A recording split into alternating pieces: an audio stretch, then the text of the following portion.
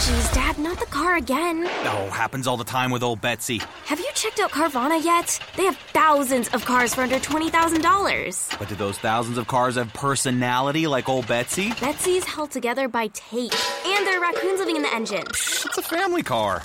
There are flames on the hood? Custom paint job. No, Dad, the car's on fire. How many cars did you say Carvana had? Visit Carvana.com to shop thousands of cars for under $20,000. We'll drive you happy at Carvana.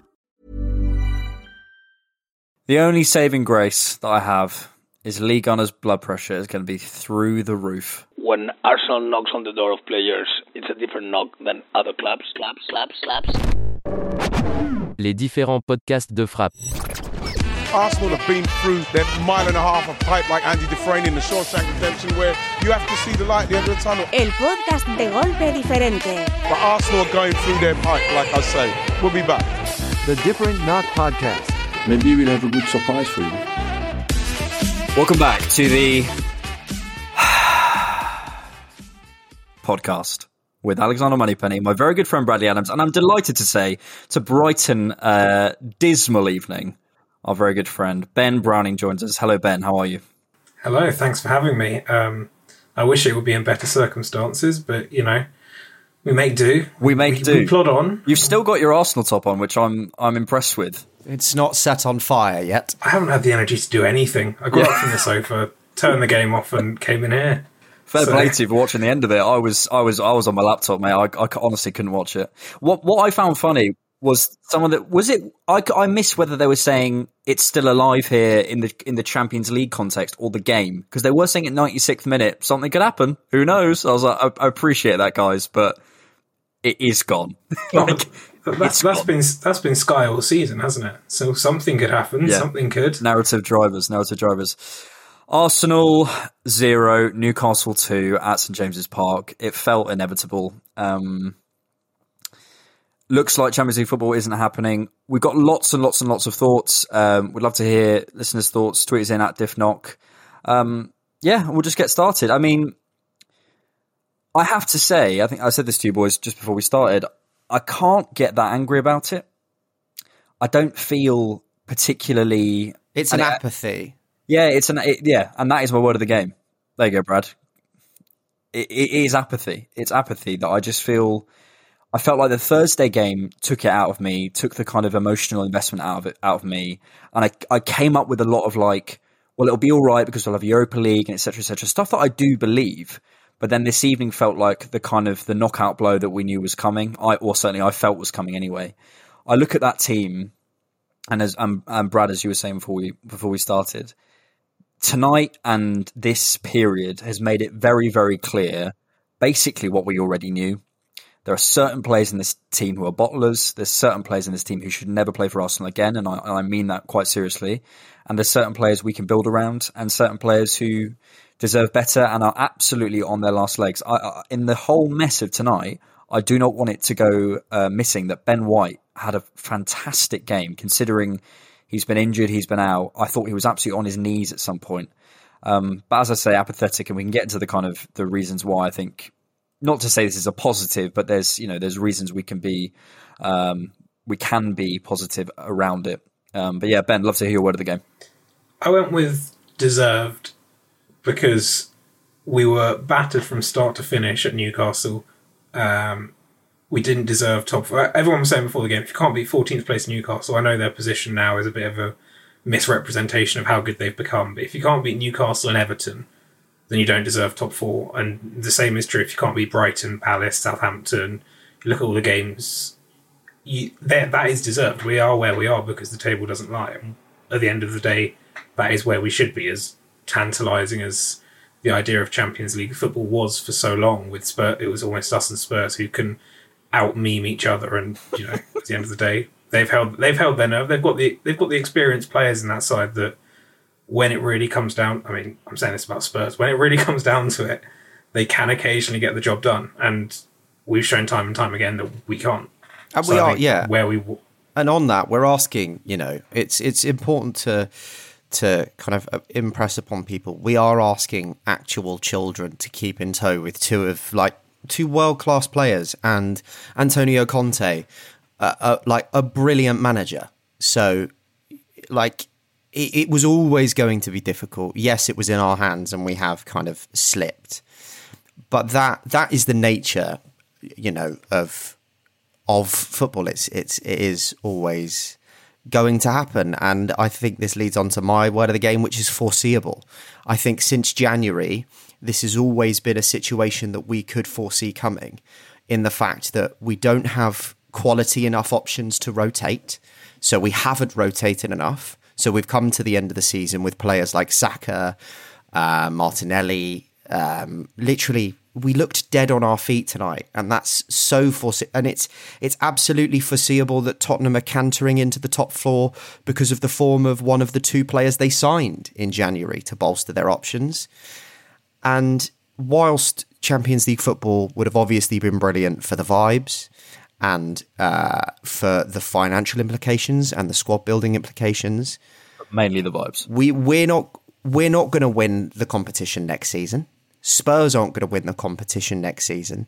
We have more chance of winning the Europa League, and it's an easier competition that we can rotate these new options that we will be bringing the club into more. There are a lot of positives that can be found in this situation. It's obviously a shame that it has panned out this way, but better to have been in this race and lost it than to have never been in it at all. I can't believe you guys are ruling out Norwich. It's unbelievable. The lack of faith the pair of you are showing. Unreal.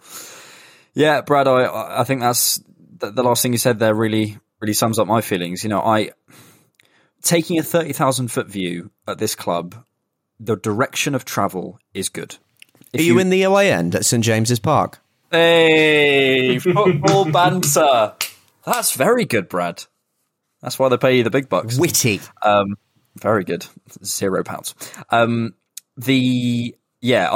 I think taking a long distance view on this, the direction of travel is good. The process is good. I'm looking around this evening, and the players that I never want to play for the club again are players that weren't signed under Arteta. Pepe, El Neni, Cedric, Lacazette. Those are the players I never want to play for the club again. They are the players that I think, and there might be a few others. I mean, Cedric was, but...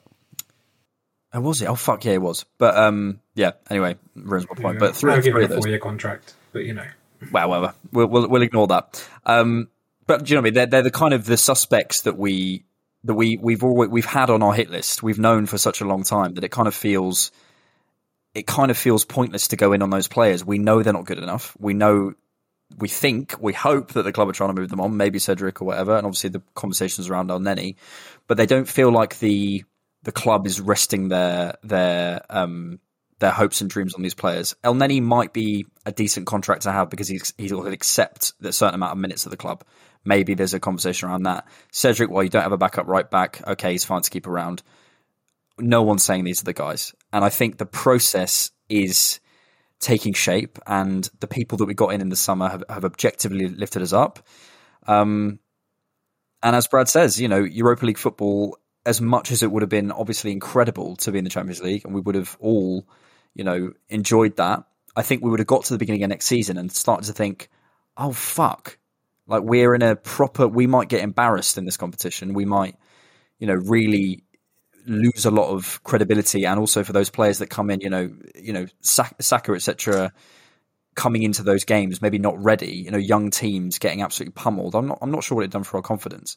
So we have to go at the pace that this team is at. And this team is not at a Champions League level yet. We have to accept that. We had a great opportunity this season, but we're at our level, and we saw it tonight. We got found out for what we are. And I thought actually the team looked knackered. The team looked absolutely dead on their feet. I mean, Ben White, absolutely dead on his feet. Saka must be carrying something, has been carrying something for weeks. Arsenal. Yeah, for the whole season on his back. Has been carrying this team for such a long time. And in that situation, you get down to the brass tacks of the game. You're not going to be winning the second balls. You're not going to be getting out to, you know, there was a moment where Tomiyasu swings a lazy leg out at St. Maximan. I think El Neni's filling at that point at centre back, but the two players there can't get out to him quickly enough. The reason we couldn't get out for such a long time is we literally, I watched this moment, which will stick in my head for such a long time of that game. Odegaard picks up the ball, slightly miscontrols it, gets it out of his feet, sort of lumbers a bit forward, passes a weak pass to Saka. Saka can't really control it. He gets a little bit further up the pitch, cuts inside, really sort of tepid shot at Dubravka. And that just sums it up. Those guys were our pod on the right-hand side that made us tick at some points this season, and they are done. And this is now a squad conversation. But as I said at the beginning of this, we know that, and we got found out. Brad, I mean, looking at the game a bit more granularly, how do you assess what happened this evening? Like, because I know you've said you feel like there was a lack of effort, but I looked at that team at the end and I felt as though they were giving, most of them were giving the maximum of their ability considering the energy levels.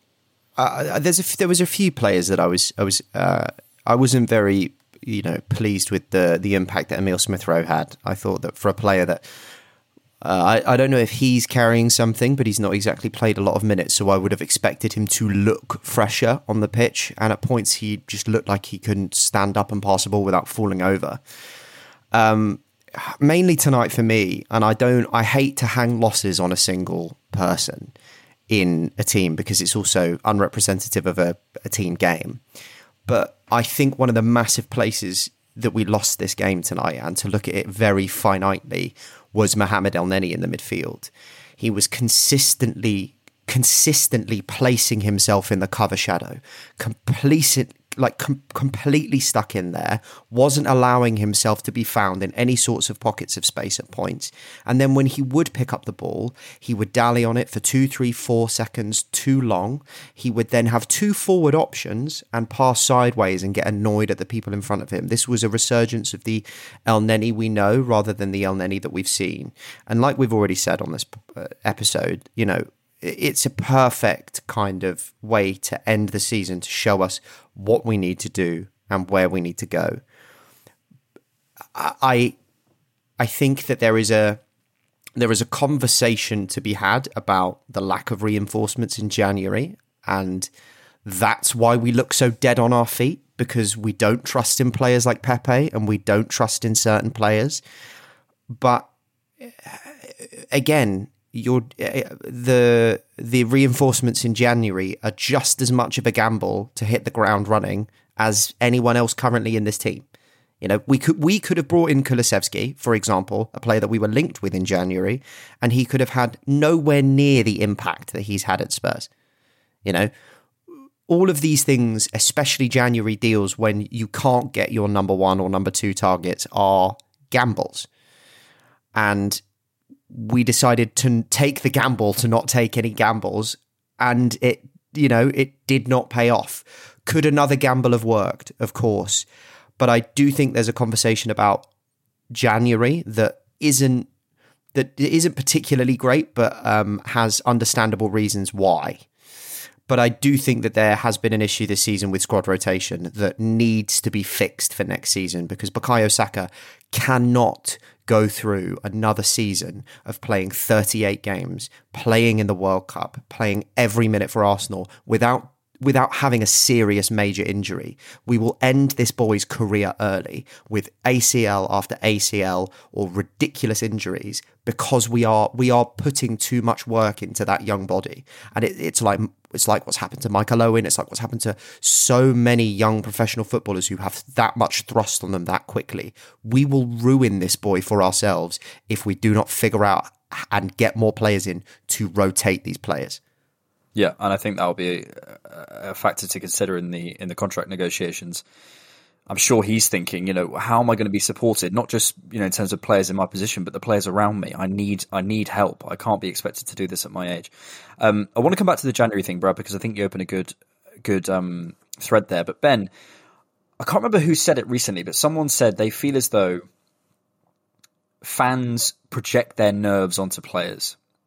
And I think that is true to some degree. We look at players and we think, oh God, they look nervous.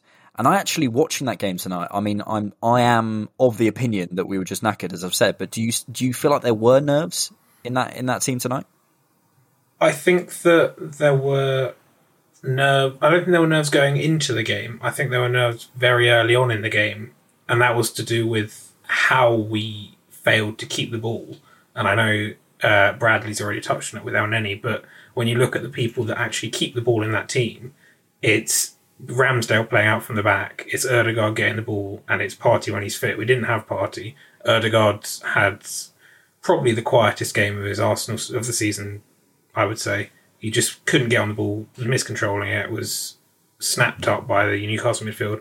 And Ramsdale, as soon as they played with their three forwards on the balls out of the three defenders, Ramsdale was panicking, going long, and I think that projected nerves onto the rest of the team, because all of a sudden we get the ball and you don't trust your principles anymore, what we've been doing all season.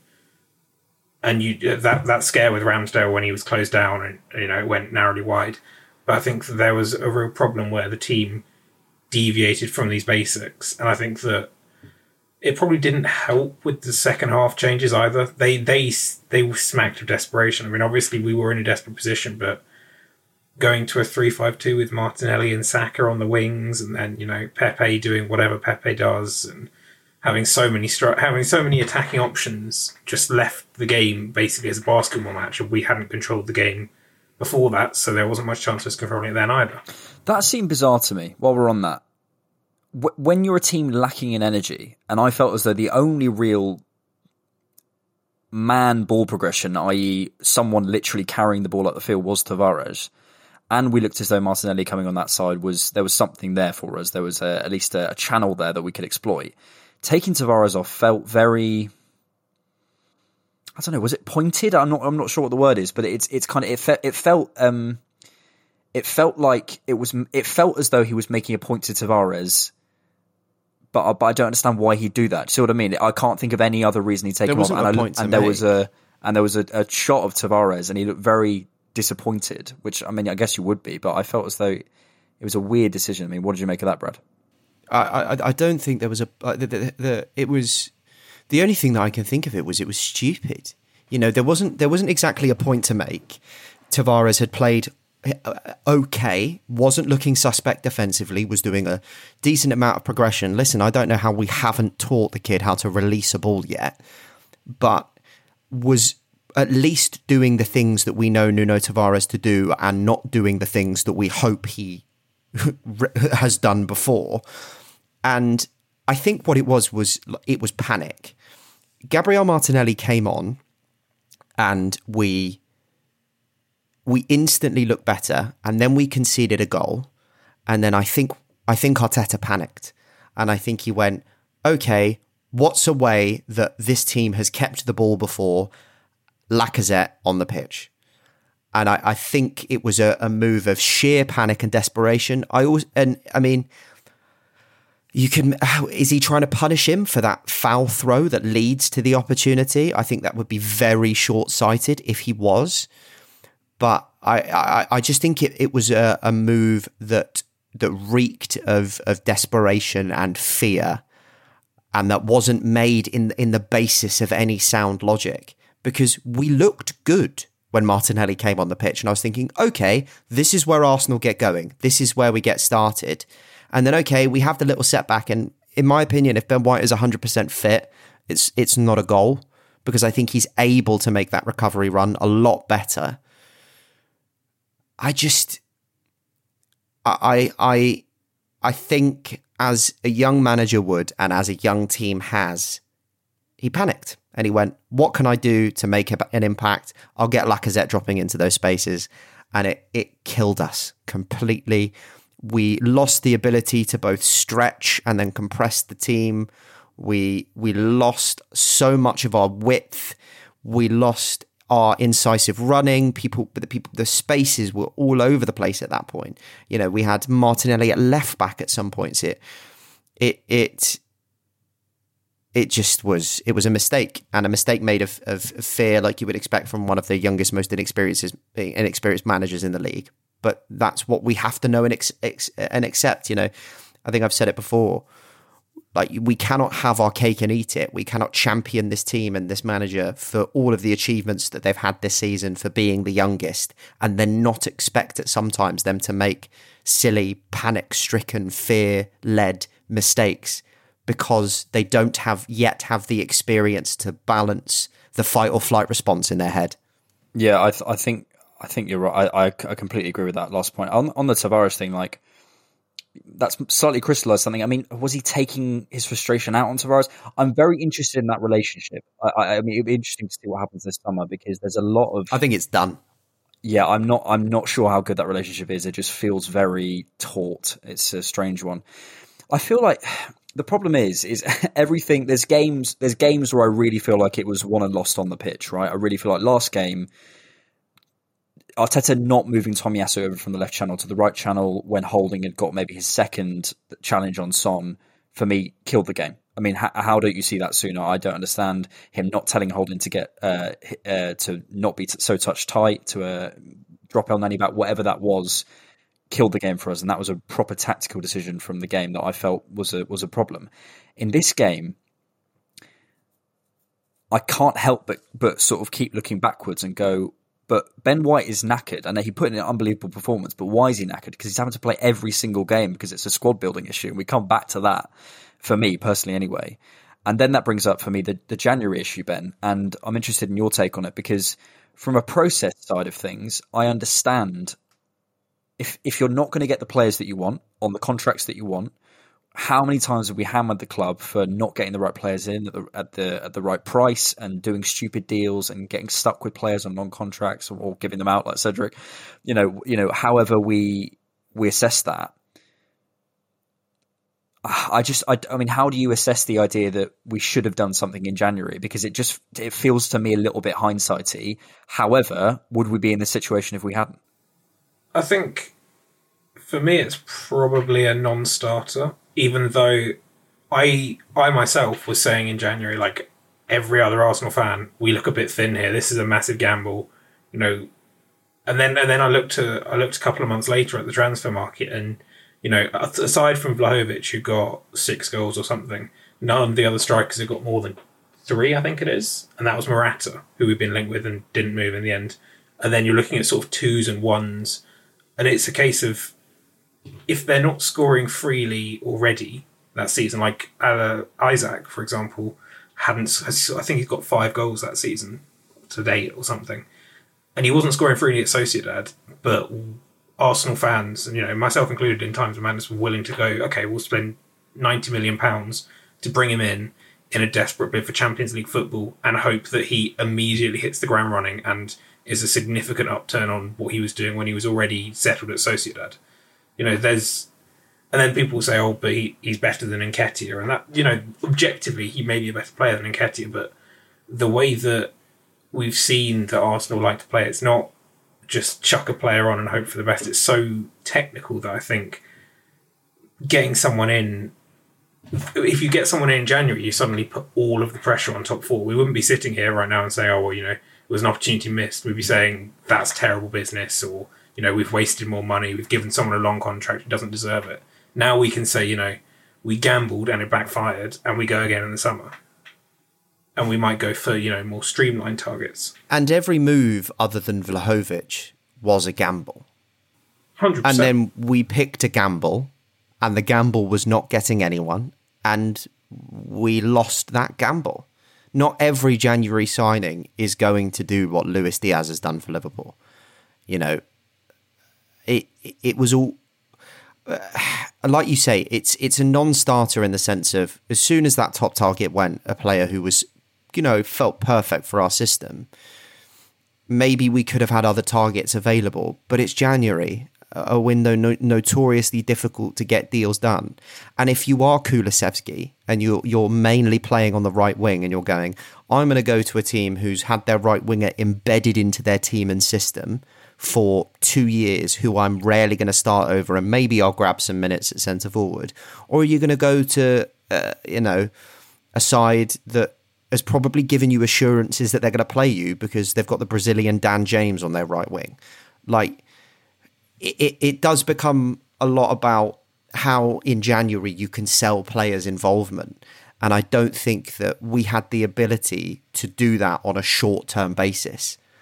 And that's why there was no point making any moves in January, because no one was available that we really wanted at a price that was appropriate. And then none of these, there was no, I mean, we probably were trying to get Morata on loan. because it was out there in the press and it just didn't come off. Sometimes that happens. Same with Arthur. There were players that you could see what the plan was, which was a short-term option that wouldn't hinder the summer business. If he does well, you sign him permanently, like with Ødegaard. But it's clear that the club took, as you say, the gamble on not signing anybody and keep the powder dry for when I suppose is a bit more malleable in the summer transfer window. You can wait 2 months for Ødegaard to decide that he's leaving Real Madrid and then sign him. I also think looking at that sort of thing. Sorry, I also think that's why we saw a shitload of players go out on loan in January. Because FFP-wise, we'll have opened up a lot of space when it comes to wages, when it comes to things like that. Pablo Mari probably would have come in handy come to the end of the season, and all of our centre-backs are dropping like flies. But getting him out on loan and saving a couple of £1 million, whilst it doesn't seem like a lot in the grand scheme of things, opening up a little bit of extra room on FFP and things like that, and sending him out to a club where one of our apparent right-back targets are, and him doing well there, is smart business for the club. If you're not going to guarantee yourself Champions League football by signing players, and therefore getting the extra money and the extra kind of ability to spend money that way, Arsenal have seemingly made the decision to save themselves money another way so that they can still spend an awful lot of money. Come the summer, if we get rid of all of the players that I assume that we're going to get rid of, our wage bill will be something, I sent this to Alex, will be something like £1.78 million lighter since the start of last season. That's unbelievable turnover. That's a massive amount of space. Here's the thing with January. It's a very strong move not to bring anyone in.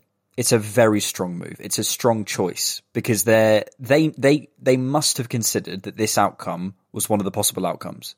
There's whole teams that model financially and prospect and do all sorts of stuff that what happens in various scenarios. And we've heard that, Arteta and Edu talking about we have various plans for Conference League football, for Europa League football, journalists talking about that sort of stuff and then saying we have various options for different outcomes. So they made that choice, which is a very strong choice because it's very easy now to go certain fans going, well, we didn't get anyone in January. That's why we didn't get top four.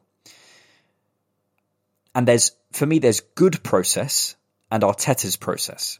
And I think mostly Arteta's process is good process. And what I mean by good process is contract management, not panicking, not getting anyone in on stupid contracts. So January could have been part of good process. But my issue with January was I believe in good process. And I mostly believe in Arteta's process, though I think he's made mistakes.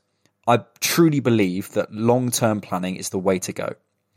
The issue is now, I begin to look around and I look at Spurs, who are going to get Champions League and they're going to keep Conte and they're going to get stronger.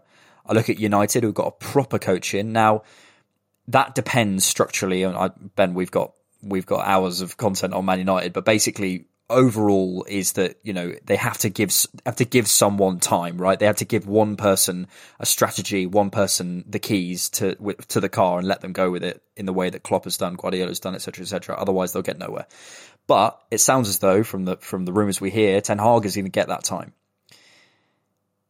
Chelsea, who knows what's going to happen, but Liverpool and City aren't going anywhere. And also we've got Newcastle coming. Newcastle are going to have a massive window, and they're going to be coming up for probably Europa League spots, and they're going to, who knows, maybe they even push for top four. I have no idea what they're going to do. They're an unknown quantity. So I begin to look around and I begin to think, in that prospecting and that modelling in January, was there a conversation about next season how difficult top four is going to be?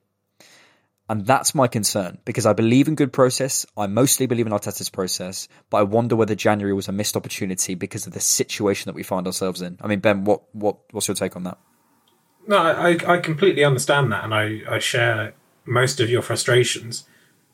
It's just that I think that a lot of Arsenal fans are looking for a player on the transfer market that doesn't exist in January, or players that don't exist in January.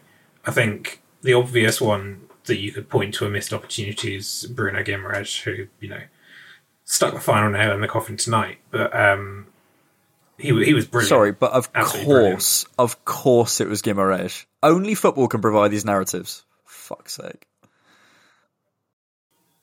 Going into the game, there were so many narratives. It was, will Joe Willock score? Will Guimaraes score? Will Trippier score? Will Callum Wilson score after, saying he put money on himself scoring tonight? There's the ability for football to fulfill narratives is incredible, and the fans' ability to find narratives for it to fulfill is equally good. But yeah, I think Guimaraes was maybe a missed opportunity, but then you look at, longer term planning. Where does Arteta want to take his midfield? Is he the right player that you want? But yeah, he, based on his performances from Lyon, he is a missed opportunity. But then beyond that, you're looking. I remember that we were quoted like 70 million for Raul de Tomas. I don't even know where he is. Deportivo maybe. But towards the end of the January transfer, when you sort of think, well, he's 27, 70 million for him. It's crazy. When you could get, I don't know, Calvert-Lewin for 40 and Jesus for 50 or whatever in the summer. It just sort of puts into perspective that Arsenal weren't willing to trolley dash down, the reduced style in the January transfer window and end up home and realise they've bought a load of crap that they're now stuck with. We also have to consider the fact that conversation might have happened about Champions League football and Champions League football being more difficult next season. So why are you going to commit yourself to Champions League level wages in January? Why are you going to fuck yourself if you don't think in the long term, especially next season? If you think next season, it's a bit of a 50-50, we might not get it. You don't overstretch yourself too quickly. Yeah, because you're leaving yourself then in a situation where you like we had when we had about ridiculous wages on Skodran Mustafi and Socrates Papastathopoulos trying to push us over that line. You create further problems for the future. Yeah. I think doing something stupid like that in January is a Man United move. That's what that club would do in that situation. And I really rate that Arsenal appear to be, because, imagine how many, TalkSport and Sky conversation, even Gary Neville at halftime was saying Arsenal are going to win the match. And at the end of the match, he's saying something completely, he's saying, oh, Arsenal, I knew they were going to bottle it, etc., etc. Narratives will form. And that is very frustrating. But I think some clubs buckle under that, as we used to, I think. And some clubs really adhere to that and really, I think, get sort of shifted around by that, as we've alluded to. But I like the idea that Arsenal are kind of stoic and are going, no, we have our principles, we have a plan, and we're going to stick to that. And actually, I think that sticks into the values that, as Arsenal fans, I hope you guys connect with as well. The idea of, doing right by people. Pablo Mari, was it the best footballing decision to say, Pablo Mari, go out on loan? Probably not. But was it a good decision for that guy who wasn't playing and was basically our fifth choice centre-back who wouldn't get in over Tomiyasu? So probably not. So, it's, we do right, and I believe we have the right plan. I just guess my frustration is that we don't know how it might have played out in another scenario, and we don't know how much it might have accelerated the project because we know so little. Ultimately, what is a podcast? What is people writing? What is people saying anything about football? It's knowing about 3% of what happens at a football, a football club. We're doing guesswork. We don't know what the conversations were. We don't know what the planning was. So for them to accept that maybe this would have happened, that must mean something. It must mean something, and I hope that there's a summer coming up where we do a similar thing to last year. And as I've said, quite a few times on this podcast, I trust the talent ID at the club now. I trust the recruitment strategy at the club now, so I feel a lot more optimistic about the summer. But that old problem, I don't know whether we then have, for example, the Saka contract now becomes an issue. There may be parts of this project that could have been accelerated and could have really taken us somewhere that are now in question. So it just creates more doubt. And that's the eternal question. We will never know whether improving in January would have helped us. But that's football. Right. The game a bit more specifically. If we want to look back at it, a couple of incidents I'm looking at though. The incident Nketiah on Shah.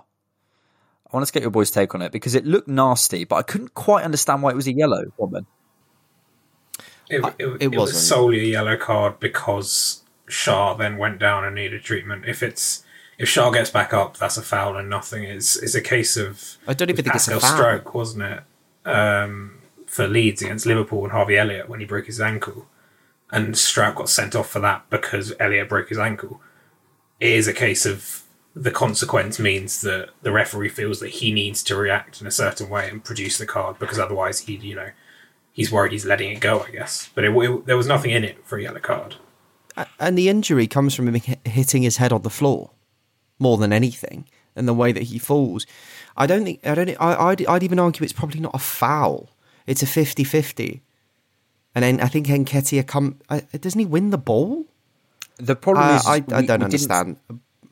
We didn't see a replay, and I didn't know whether that was Sky not wanting to show a kind of horrific injury, or for whatever reason. I'm not a conspiracy theorist that they didn't want to show it because it wasn't a foul or whatever, but I wonder why they didn't show it. But then it didn't provide much clarity on what actually happened. So it was just a bit of a weird situation. I mean, referees, we can get into a whole conversation about referees this year. I mean, I have again. I thought he had a good performance other than that tonight, and the fact he didn't book Joe Linton for 6 fouls. I counted. Yeah, and there was a moment where that's the only thing that you could have pulled up. Joe Linton was like kicking balls away and stuff at some point. Which that stuff, like someone doing a cynical foul, I rate more, and I hope if I was a referee, I'd understand more than people kicking balls away and like holding on to balls when it's a throw in. That stuff really pisses me off. I'd be getting cards out left, right, and centre. I'd be like, "Fuck off!" So annoying because it just slows the game down. Do you know what's the mate? This is honestly, it's also the biggest irony in the world.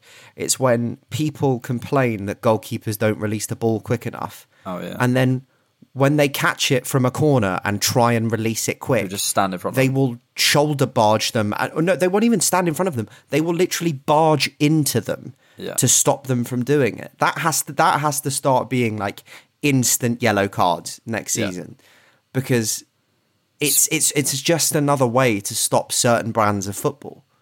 If you're building a philosophy on counter-attacking football.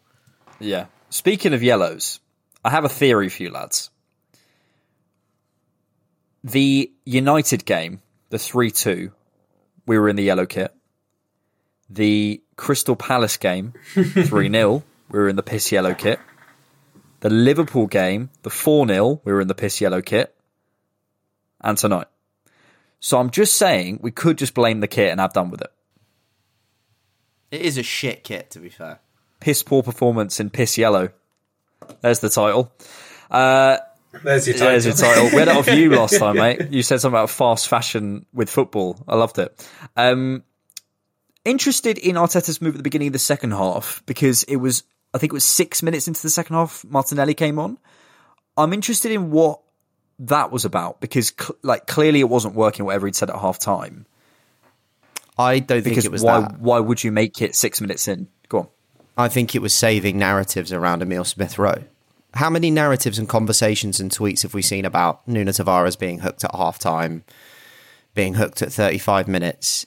Smith-Rowe did not have his best game in an Arsenal shirt, but is obviously a player that we want fit, firing and moving forward with this project. Allowing him to come out for the second half and taking him off 6, 7, 8 minutes in, whatever it was, kind of just slows that conversation down a bit, and it becomes less obvious to the cretins and bozos on Twitter who love to latch onto anything and create, and then harp on it. I feel like that was just at me, Brad. Just at me. Come on. This is a no. It's player protection rather than anything tactical for me, because I think that was a decision that we knew was going to happen, but hooking someone at halftime can be a signal of something. And I think that we didn't want it to be a signal of something tonight. I feel like it's a bit almost like, how coaches always say, oh, you've got until the hour mark. You see most changes happen around between like 58 and 63 minutes or whatever, the first change. I do just feel like Arteta might have said, yeah, show me something different. And then, I don't know, maybe... I think Smith-Rowe is probably carrying a knock based on his lack of minutes recently and his lack of energy recently. Like his performances have really tailed off since maybe February. It seems to me like half this team is like playing through injuries because, well, going back to the whole depth thing, we don't have the quality depth, and it's sort of like, well, you can play through that, you can play through that. Like today, half our team was playing through injuries. And Ben, like I did a bit of research into this, and I spoke to Alex about this. And this is honestly mental. If I asked you how many games this season Arsenal have lined up with an 11 that's consisted of Ramsdale in net, Tomiyasu, White, Gabriel, Tierney, and then you're talking Partey, Xhaka, Erdegaard, Saka, Smith Rowe, and then any of the strikers, or Gabby on the left hand side, or Pepe on the right hand side because he's worth 72 million quid. How many games do you think we've actually lined up with that? Not many. Single figures, I would say. It's 9. We have lined up with a preferable lineup in 9 matches out of 38 this season. Like that's fucking mental. Yep. That we're not even in double figures where we've been able to put 11 players on the pitch that we would want on the pitch. And at the top sides, that just doesn't happen. That just doesn't happen. Well, it doesn't get noticed though either because you can rotate more easily. I mean, aside from Van Dijk, Trent, and Salah, you can rotate Jota, Salah, Firmino, Jota, Mane, Firmino, Thiago, Fabinho, Keita, all that. You can rotate those options, and even if you make one tweak a game, that's fine. But it's where we're losing building bricks of the team that are fundamental, like Tomiyasu, Partey, Tierney. Yeah, and that's what I mean. The quality drop-off isn't as big. And this is my big problem around signing backups, which is just my biggest hate of like, we should sign backups. It's like, no, layer on top, constantly layer on top. If with Tierney, sign a new first-choice left-back in the summer and let them battle it out. For me, personally, that's what I do. If we have the funds available or whatever it is, for me, I'm always about layering on top because that's what the top teams do. And if we want to be competing with them, we have to act like them. There's got to be, considering the result tonight, there will be only hardcore listeners here. So maybe I could say this. There's a conversation around Smith Rowe. I'm just going to say that I wonder whether his kind of saviour role last season made us feel a lot more, and I'm not saying he's a bad player. I'm not saying he's a bad player at all. He's a good player. But giving him the 10, the chant and stuff, he's put in the realm of Saka, the kind of Saka and Smith Rowe together. I just think he's a class below. I'm just not convinced by Smith Rowe, and maybe people will come out and shoot me for that, but I've never watched a game and thought anything other than, oh, Smith Rowe's done well, rather than, oh my God, Smith Rowe has run this game, changed this game, this kid's going to be a star. Good player. He's only 18 months into playing for us though. Yeah, no, and could be that. Been who knows? A mainstay for longer. Yeah. And Saka's definitely an anomaly rather than a rule. Like Saka is a once in a generation youth talent that comes out of most. Like if he comes out of your academy, you're talking about him for 30 years. Yeah. Most. Yeah, 100%. He's in the Cole Fabregas conversations. Yeah, Smith Rowe is, I suppose, having what you'd call a normal professional career at an early stage. Yeah. He's not Foden, he's not Saka, he's good, and sometimes he's bad, but that's because he's young and he's got a lot to learn still. But I think a lot of the raw technical traits are there for what Arteta wants from him, and I think he's been poor the last 4 months maybe, but I think he's definitely got a lot of the traits that will make him a very good player if he can stay injury free and develop as you hope someone at his age will be able to do. I think you're right, and again, as I'm saying, he's not a bad player. He gives you so many options on the interior and the exterior. He's got all the technique. There's no problem with the fundamentals, and I think we might hear, for example, in the summer, Smith Rowe's gone under an operation and will be out for 8 weeks. Kind of, I wouldn't be surprised if there was something that's been holding him back. But maybe it's that thing that because he came through as that kind of saviour on Boxing Day, has been put in the conversation with Saka. Maybe in my brain it's become he's in that class, and as you say, he's just having a normal young player's career of just like being a bit inconsistent, which is absolutely fair enough. And yeah, Brad, I think we're talking a little bit about knocks and injuries and stuff, and then it always brings me back to the squad building. This game keeps bringing me back to the squad building. It annoys me that, you know, in a lot of analysis, there doesn't feel like much of a focus on the game in terms of, you know, the individual moments of the patterns that are forming or the build up in a 3 or a 2, whatever. That has so much of an impact. But in this game, it just feels so much like we're going to return to the squad building because that's what needs to be fixed this summer. And I hope and think we will. I just wanted to highlight a moment. Did you all see when St. Maximin tried to put it through Cedric's legs? When he did a little scoot turn. Oh, so good. I fucking love him. He's like a sort of throwback YouTube compilation player. Like, he's so good. He will be the next Adelta Rapt. Streets won't forget when... Yeah, Streets won't forget the Gucci headband. He's the one player in that team that you worry when he gets the ball that he's going to make some people look very silly, but are also pretty safe in the knowledge that he probably won't do anything with the ball 9 times out of 10. Yeah, he'll progress it, but it will do nothing at the end of it. Absolutely nothing. He's the Theo Walcott of Gucci headbands. Also enjoyed Lacazette. You know, when he had the little headband thing on. I did really enjoy this tweet from Paddy Arsenal. You might have seen it. Who said, "The jam is bursting out of Lacazette's head from his pre-match donut," which just was too good.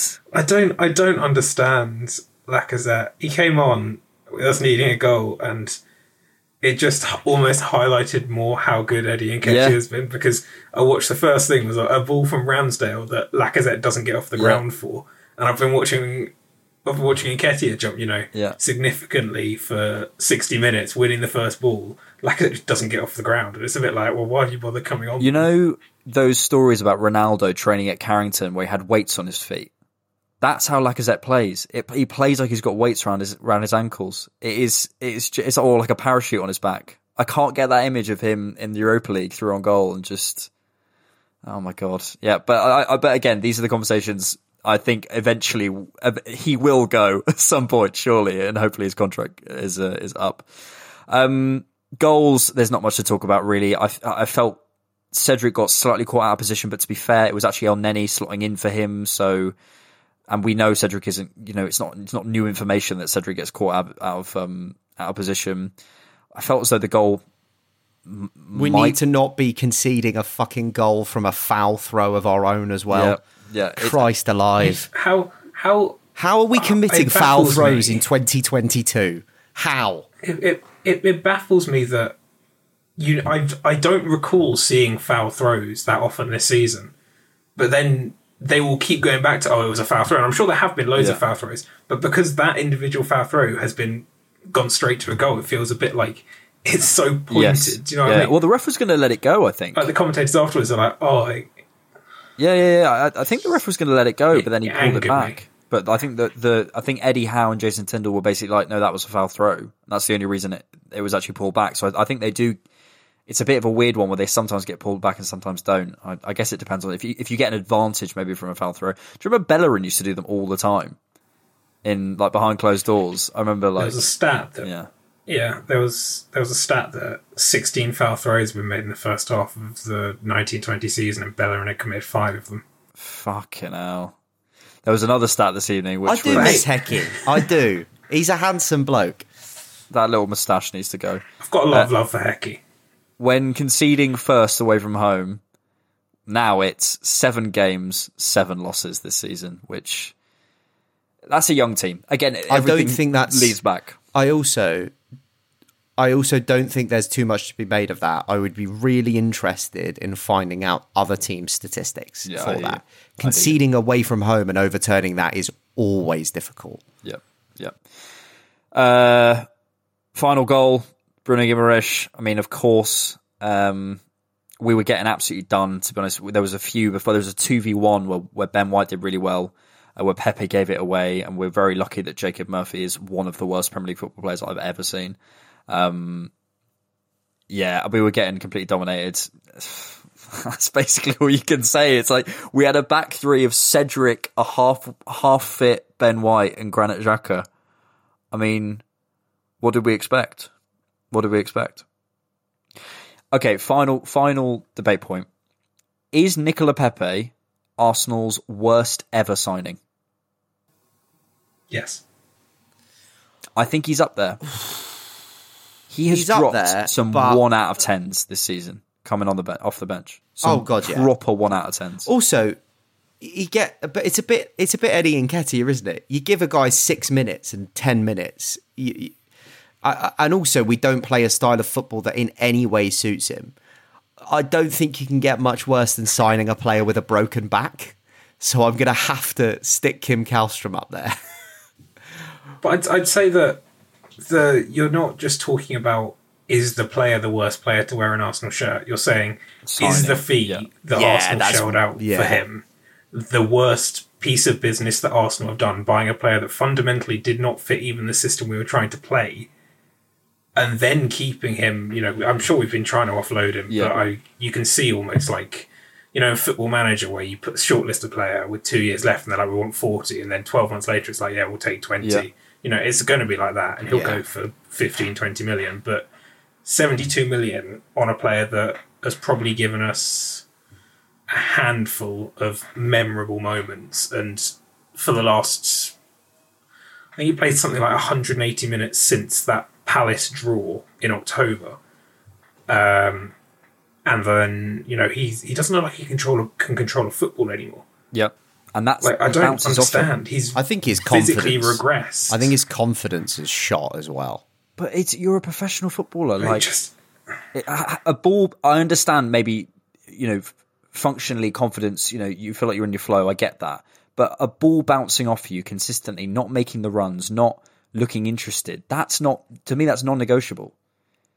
And I think if you're looking at the value of the transfer, you're looking at the timing, the amount of game time he's had, the contributions he's made. If you take every metric you can in terms of signing, I really think he might be top in the modern era. I think he is, but then you look back and say, who knows? But fucking hell, he is not good, mate. On the flip side, do you think he'd be playing if Saka hadn't come through the way he had? Saka has effectively killed any chance Pepe had of resurrecting his career at Arsenal, which after a sort of mixed first season was looking up. Like even last season at times his performances were looking up, and then Saka is such a cornerstone of Mikel Arteta's footballing philosophy, and as you say, has made that brilliant partnership with Ødegaard that Pepe's not had a sniff. It's the lack of Europe as well. Yeah, it hasn't helped. He's not been helped. You look at him and go, I can feel sorry for him, but also at the end of the day, he's a 24-year-old that we signed for 72 million, and obviously he's got nothing to do with the price tag, but he is going to go down as one of Arsenal's worst ever signings in a time when Emery publicly said he didn't want him, he wanted Zaha. All those players we were linked with fundamentally were better than him. We were linked with Zaha and Kunku. We were linked with so many attackers that ended up with Pepe. Mate, and then it has just. I think it's also a cautionary tale that hopefully we'll have learned from, of keeping around a player that obviously knows. Yeah, no, God no. But keeping around a player that obviously knows he's leaving and that obviously doesn't want to be here, and then expecting to be able to bring him on with 20 minutes to go and have him do something. Because that just does not create the right balance. You don't want to be bringing on your squad options of players that just don't give a fuck. They don't have a dog in the fight. Nketiah has a dog in the fight. He wants to earn himself a better contract somewhere else. Why does Pepe care? So the same about Lacazette. Lacazette doesn't have a fight. He's the Lyon president's publicly come out and said, we'll compromise if we have to get him back. He's got a cushy 3-year contract in his former club where he did quite well, waiting for him if he wants it. Yep. Nketiah is the only one where you look at him and go, you've actually got something that benefits you if you score 6 goals in the next 4 games, which he has done, Yeah, and I think we also make the mistake as fans of thinking everyone would play like we would play. It's like, for Nicola Pepe, I'm on an unbelievable contract. I don't have to really try that hard. I'll wait until that feels unsustainable, or the club are basically saying you can't be anymore. Go to Sevilla, get another decent contract, and fair enough. Who are we to judge? But then we are the that loses in that situation. And Ben, to your point, yeah, I wonder how things would have played out had Saka not come through. But equally, Saka only shifted to that side, I think, because of Pepe's inefficiencies. I think at some point Saka might have stayed on the left for maybe a bit longer. I think he would have always come to the right, but I think he moved early because of Pepe. So I wonder, there's a kind of symbiosis there for me anyway. Oh, boys. Well, this has made me feel a little bit better. Anything else on the game before we go to news and views? Nothing from me. Let's get rid. I want to shout out the Arsenal away fans that went up to Newcastle. Yep. They should be reimbursed by the club. They should be reimbursed by the club for that, because I don't think there was enough effort. In the absolute gods, in what was an absolute cauldron as well at St James's Park. Don't know what it is at the moment, but tifos, walkout music, full work seem to be coming out when we're playing teams now. Yep. It's a bit weird, but they made decent noise the whole game. And they didn't deserve to see what they saw, quite frankly. No, they didn't. You're totally right, yeah. And one free drink ain't going to cut it. One free drink. Right. We'll see you, Brad. After this. News and views. Welcome back to News and Views, where we give you all the news and all your views, but mostly ours. Just a quick reminder that if you do enjoy these podcasts, please subscribe, turn on notifications, leave us a review, and please support us on Patreon, where you get access to ad-free versions of the post-game podcast, the preview podcast, and TDK shorts for just £3 a month. Can you believe that, Ben? £3 a month. Bloody hell. And for one-time support, head to buymeacoffee.com, where you can... Brad, get off Twitter. Buy me a coffee. Anything you can give, monthly or one-off, helps the podcast. The links are in the show description. We've had some questions in, boys. We've had some questions in. Firstly, Octoguna it says he's going to hand me a 3-point deduction for the word of the game score, which I'm fuming about for playing the Champions League theme. He's already absolutely diddling me in the rankings. What am I, 2 behind now? I can't win this season. No. Fuming. The best you can hope for is a draw. And if he goes through with this points deduction, you've fucked it, mate. Yeah. Octo holds his my life in his hands. Jamesy, at James Allison, says, would it be easier to take losing out on top 4 if inept/biased refereeing hadn't cost us at least 6 points over the season? That and injuries to key players has ultimately derailed us when it mattered most. I think it's a number of things. Injuries. I also think there has been some terrible refereeing. The part that I feel most angry about is like the games against Everton and the game against Burnley. Those are the games that I'm like, fuck's sake. And that's why they hurt, because we knew come the end of the season that if we were in this situation, it would come back to bite us. I mean, Ben, what's your take on that? Yeah, I mean, I think we obviously have a very narrow lens when it comes to refereeing, and that most Arsenal fans will watch maybe, I don't know, the Arsenal game and then go onto Arsenal Twitter and the same images will be circulating. I'm not one of those people that buys into conspiracy theories about referees, but the level of refereeing across the entire top of the Premier League is shocking. It's honestly, the referees are awful, and VAR seems to cause more problems than it does help. It's sort of like you see from week to week, you see decisions that are overturned versus decisions that aren't overturned, and then you look at other decisions where you go, well, why wasn't that overturned? And there's not enough transparency over why things are done. And then sometimes they come out, like for Everton, when Rodri handballed it and Everton weren't giving a penalty, they came out with an apology. Like, I understand the thought behind it, but if Everton go down, they're not going to be able to go, oh, we've got this apology to redeem for a point. Do you mind if we stay up? Yep. Like, it doesn't work like that. The referees, the level of football has increased to such a degree that the referees need to improve with it, and they haven't. Yep. I'll just anticipate what Brad's about to say. When Bournemouth went down because of the goal line technology system and goal line tech, yeah, and nothing happened. There was just nothing. It was just like, well, sorry. It's like, what are you on about? It's genuinely horrific, and I do feel it's as the same though with in Burnley, the end, mate. Burnley could. I do feel as though in the end everyone loses from the refereeing. I think over the course of the season, I do think there's a perception of Arsenal that we have. For example, the foul counter, I think it's like 70 fouls per red for Burnley's 900 or something. There is definitely that perception that goes against us. But I think over the season, everyone loses out at some point. But I also feel, the referees, it's the same like 12 bold white guys from 3 areas in England. We've got Manchester. Fucking hell, they're all Ipswich fans. We've got to diversify. We've got to, but ultimately the culture of football is so. I mean, I wouldn't want to be a referee. Would any of you boys? Like, absolutely not. Can you imagine that? It's a horrible job. So we're in a real bind there.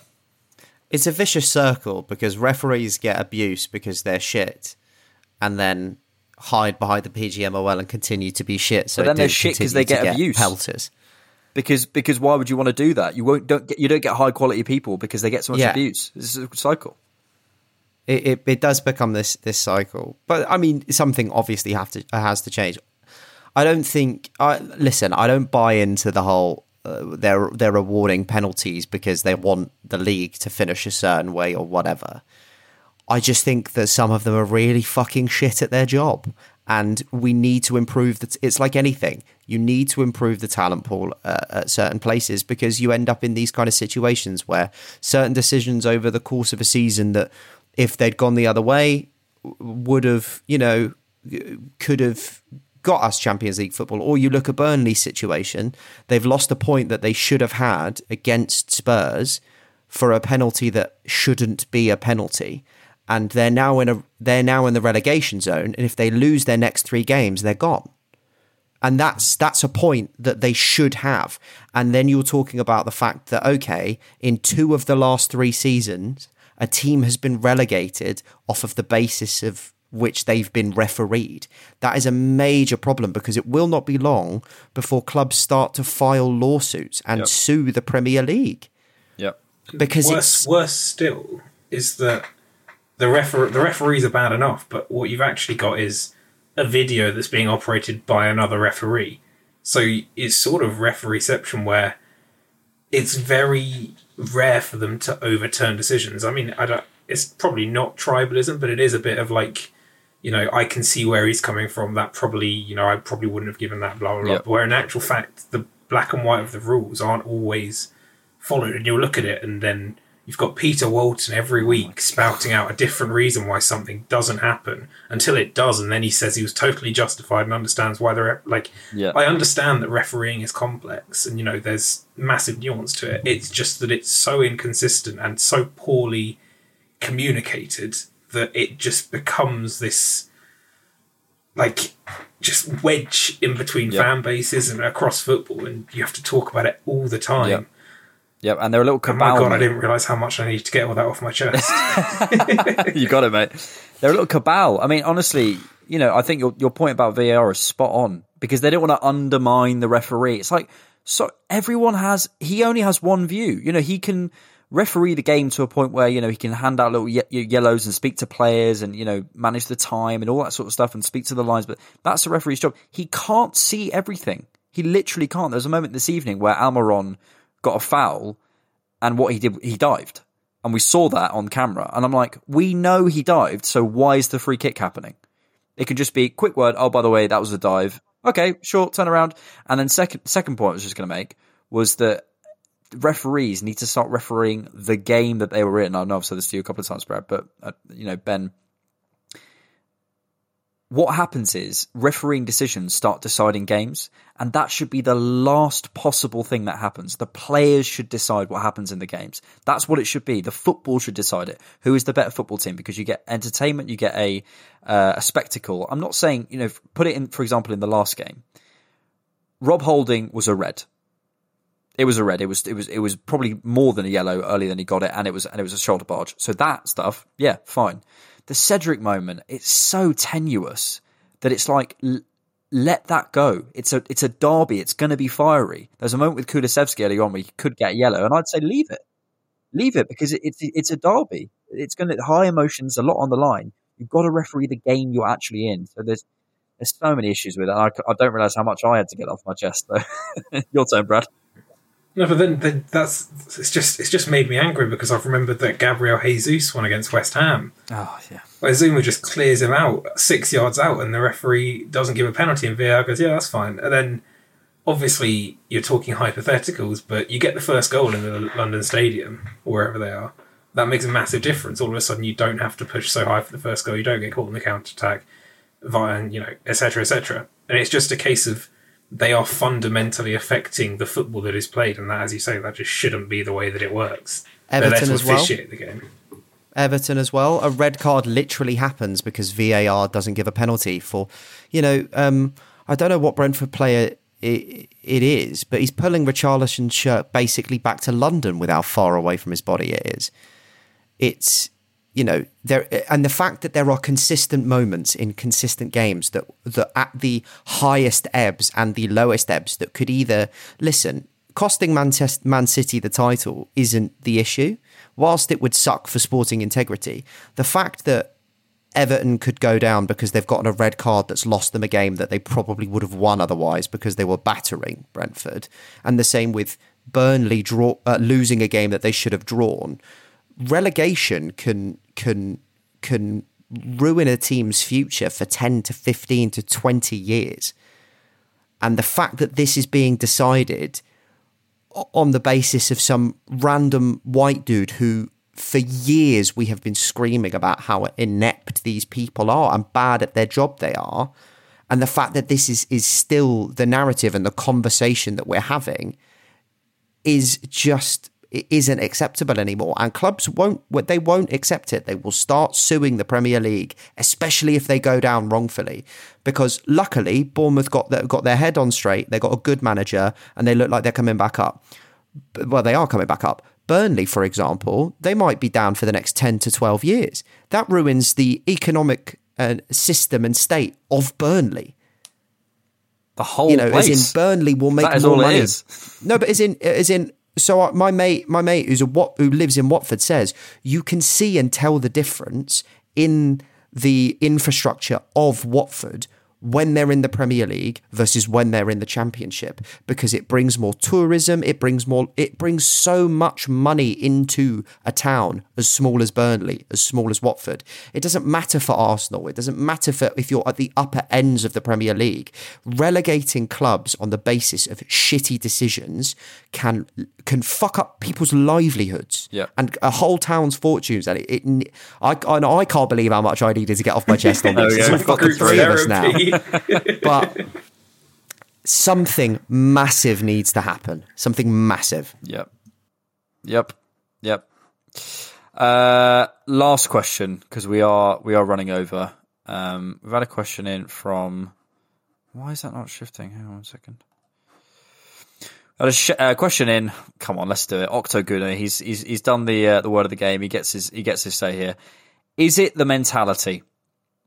These boys crumble at the prospect of Champions League, something that most of them have never played. Ben White, Ramsdale, Saka, Martinelli, and so on. Is it the mentality? It's the inexperience. When those players looked around this evening, when Bukayo Saka turned to his left on that right-hand channel, who does he see? Mohamed El-Neni? Granit Xhaka? The only if we had, Thomas Partey in there, at least that's someone who's sort of been there in those competitions, been in those high leverage moments before. I think a certain element of this is that this is a young team who are learning and who are going to go through these awful moments to then build that character.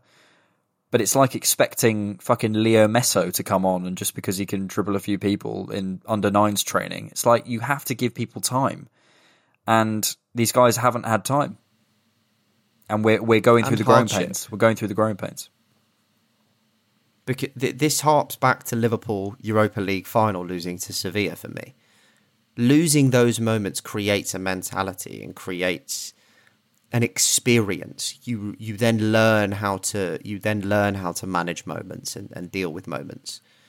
It's City didn't win the first few titles or trophies that they were challenging for. No one ever does, because you have to get a group of players to get used to that environment and used to that pressure. This is the first time Aaron Ramsdale hasn't been in a relegation battle in the Premier League, but he's fighting for Champions League football. Ben White, played a good season with Brighton, but was in nowhere near the pressure land come the end of the season of we could qualify for Europe's premier competition. The whole of Bukayo Saka's Arsenal career, the whole of the whole Arsenal career, for most of these players, none of these players have ever been anywhere near this type of pressure.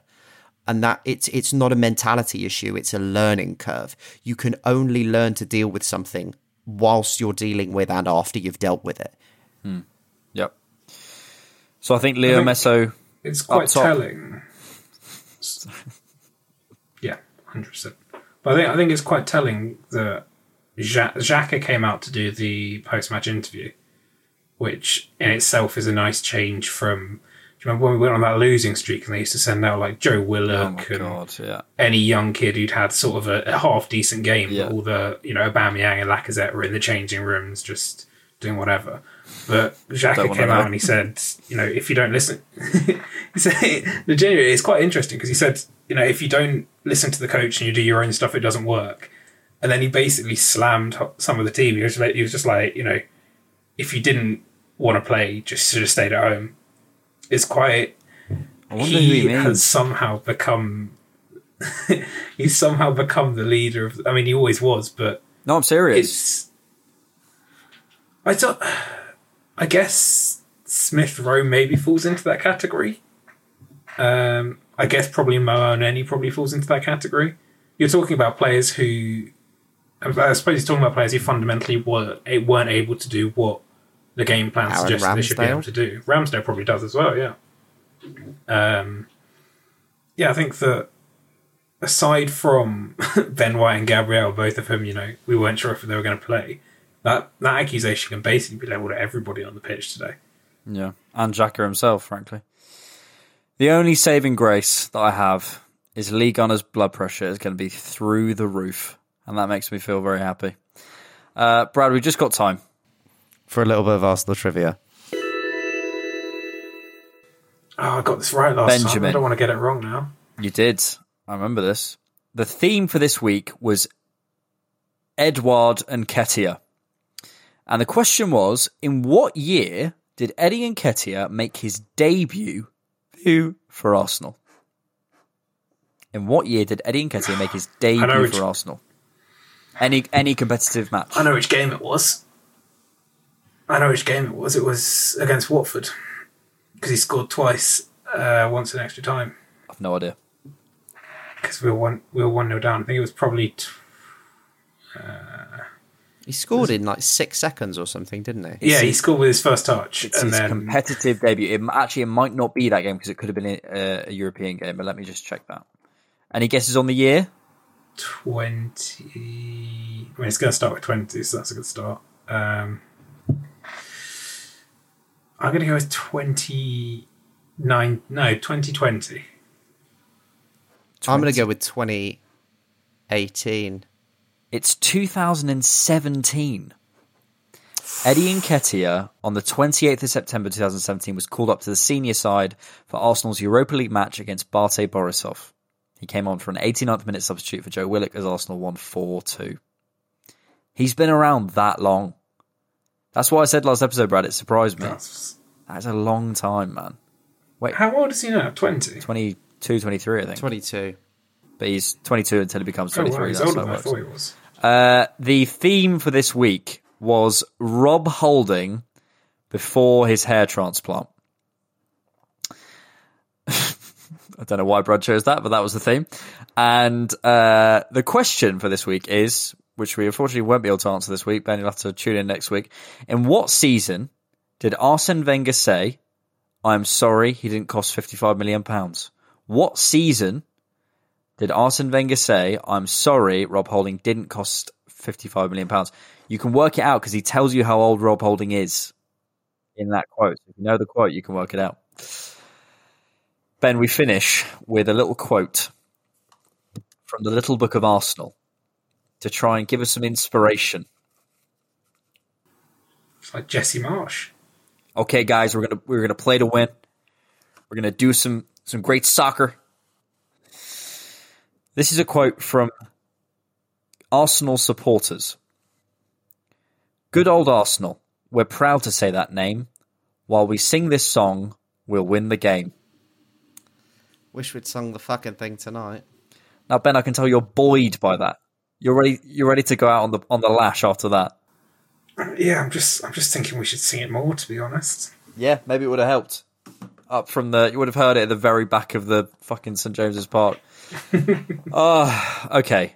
Though that was therapeutic, and ultimately, it doesn't feel like there's any new problems. It just feels like we're kind of going over ground that is fairly understandable from an Arsenal perspective. Trodden. Yeah, and it feels as that we've made it harder for ourselves 100%, and it's definitely disappointing, and I am disappointed.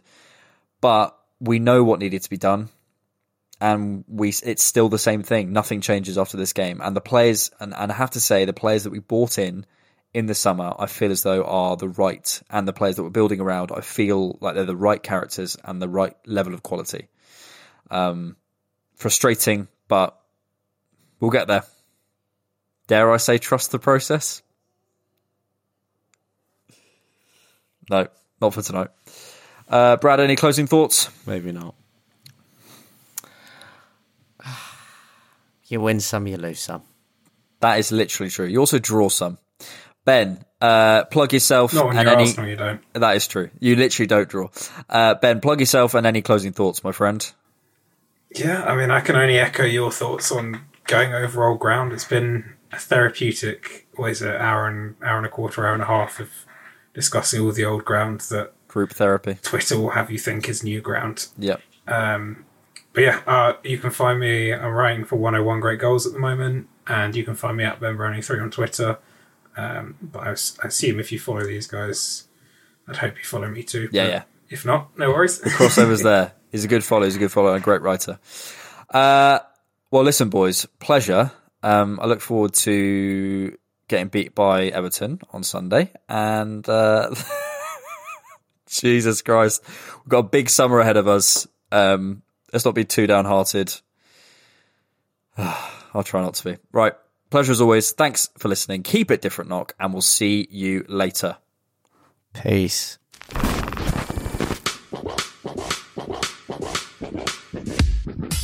Thank you so much for listening to the Different Knock podcast. Please hit subscribe or follow on whatever platform you're using. If you'd like to support the show, you can find us on Patreon and buymeacoffee.com, find us on Twitter at diffknock, and visit our website, thedifferentknock.com. Thanks.